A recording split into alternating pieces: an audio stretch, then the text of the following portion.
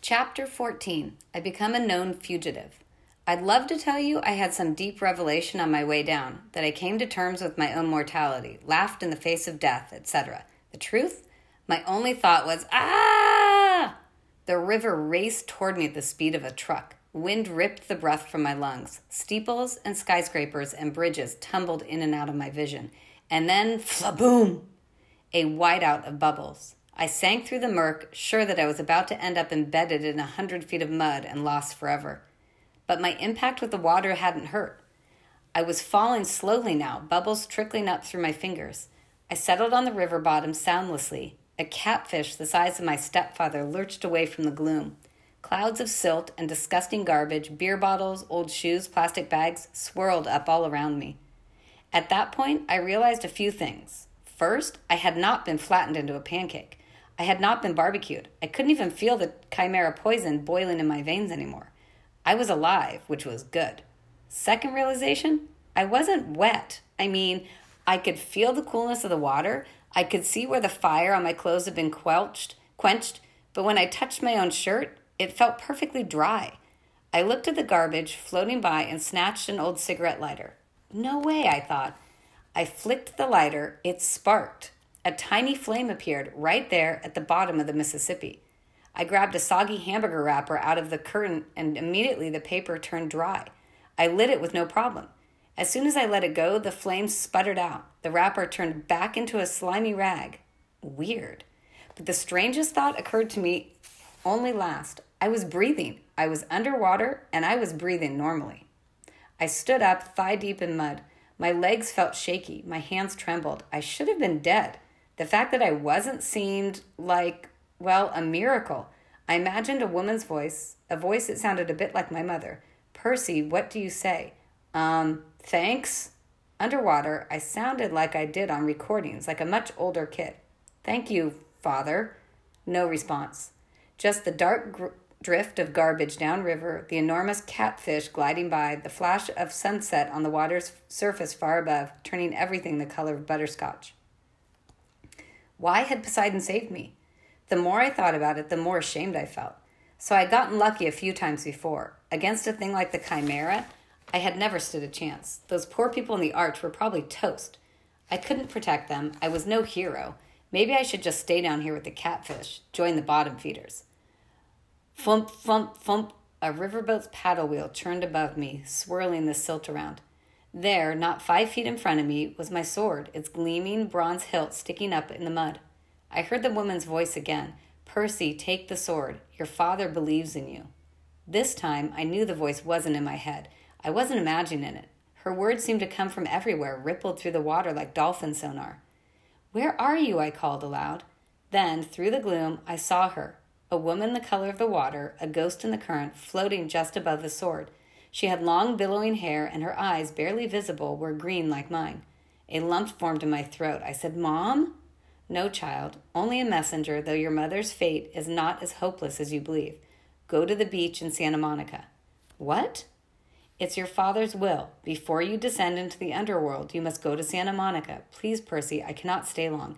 The river here is too foul for my presence. But I was sure this woman was my mother, or a vision of her anyway. How did you?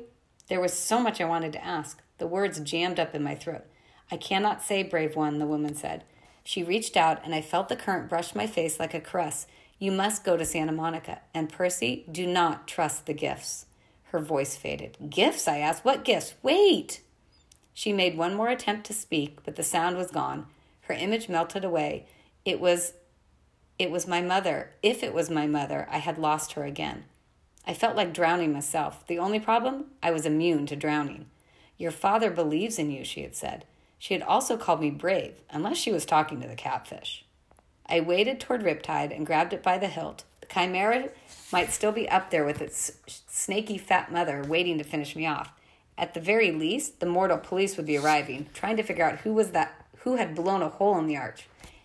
If they found me, they'd have some questions. I capped my sword, stuck the ballpoint pen in my pocket. Thank you, Father, I said again to the dark water. Then I kicked up through the muck and swam for the surface. I came ashore next to a floating McDonald's. A block away, every emergency vehicle in St. Louis was surrounding the arch. Police helicopters circled overhead. The crowd of onlookers reminded me of Times Square on New Year's Eve. A little girl said, "Mama, that boy walked out of the river." "That's nice, dear," her mother said, craning her neck to watch the ambulances. "But he's dry." "That's nice, dear." A news lady was talking for the camera. Probably not a terrorist attack, we're told, but it's still very early in the investigation. The damage, as you can see, is very serious. We're trying to get to some sort of survivors to question them, but eyewitness reports of someone falling from the arch. Survivors? I felt a surge of relief. Maybe the park ranger and the family made it out safely. I hoped Annabeth and Grover were okay. I tried to push through the crowd to see what was going on inside the police line. An adolescent boy, another reporter was saying. Channel 5 has learned that surveillance cameras show an adolescent boy going wild on the observation deck, somehow setting off this freak explosion. Hard to believe, John, but that's what we're hearing. Again, no confirmed fatalities. I backed away, trying to keep my head down. I had to go a long way around the police perimeter. Uniformed officers and news reporters were everywhere. I'd almost lost hope of ever finding Annabeth and Grover when a familiar voice bleated, "Percy!" I turned and got tackled by Grover's bear hug, or goat hug. He said, "We thought you had gone to Hades the hard way." Annabeth stood behind him, trying to look angry, but even she seemed relieved to see me. "We can't leave you alone for 5 minutes. What happened?" "I sort of fell." "Percy, 630 feet?" Behind us, a cop shouted, "Gangway!" The crowd parted, and a couple of paramedics hustled out, rolling a woman on a stretcher. I recognized her immediately as the mother of the little boy who had been on the observation deck. She was saying, "And then this huge dog, this huge fire-breathing chihuahua." "Okay, ma'am," the paramedic said. "Just calm down. Your family is fine. The medication is starting to kick in."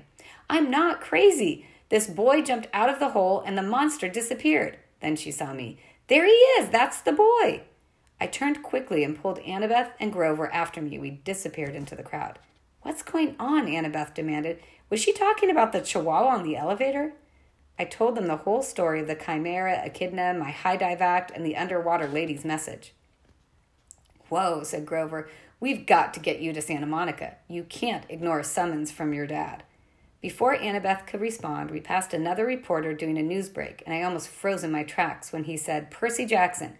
That's right, Dan. Channel 12 has learned that the boy who may have caused this explosion fits the description of a young man wanted by authorities for a serious New Jersey bus accident 3 days ago. And the boy is believed to be traveling west. For our viewers at home, here is a photo of Percy Jackson."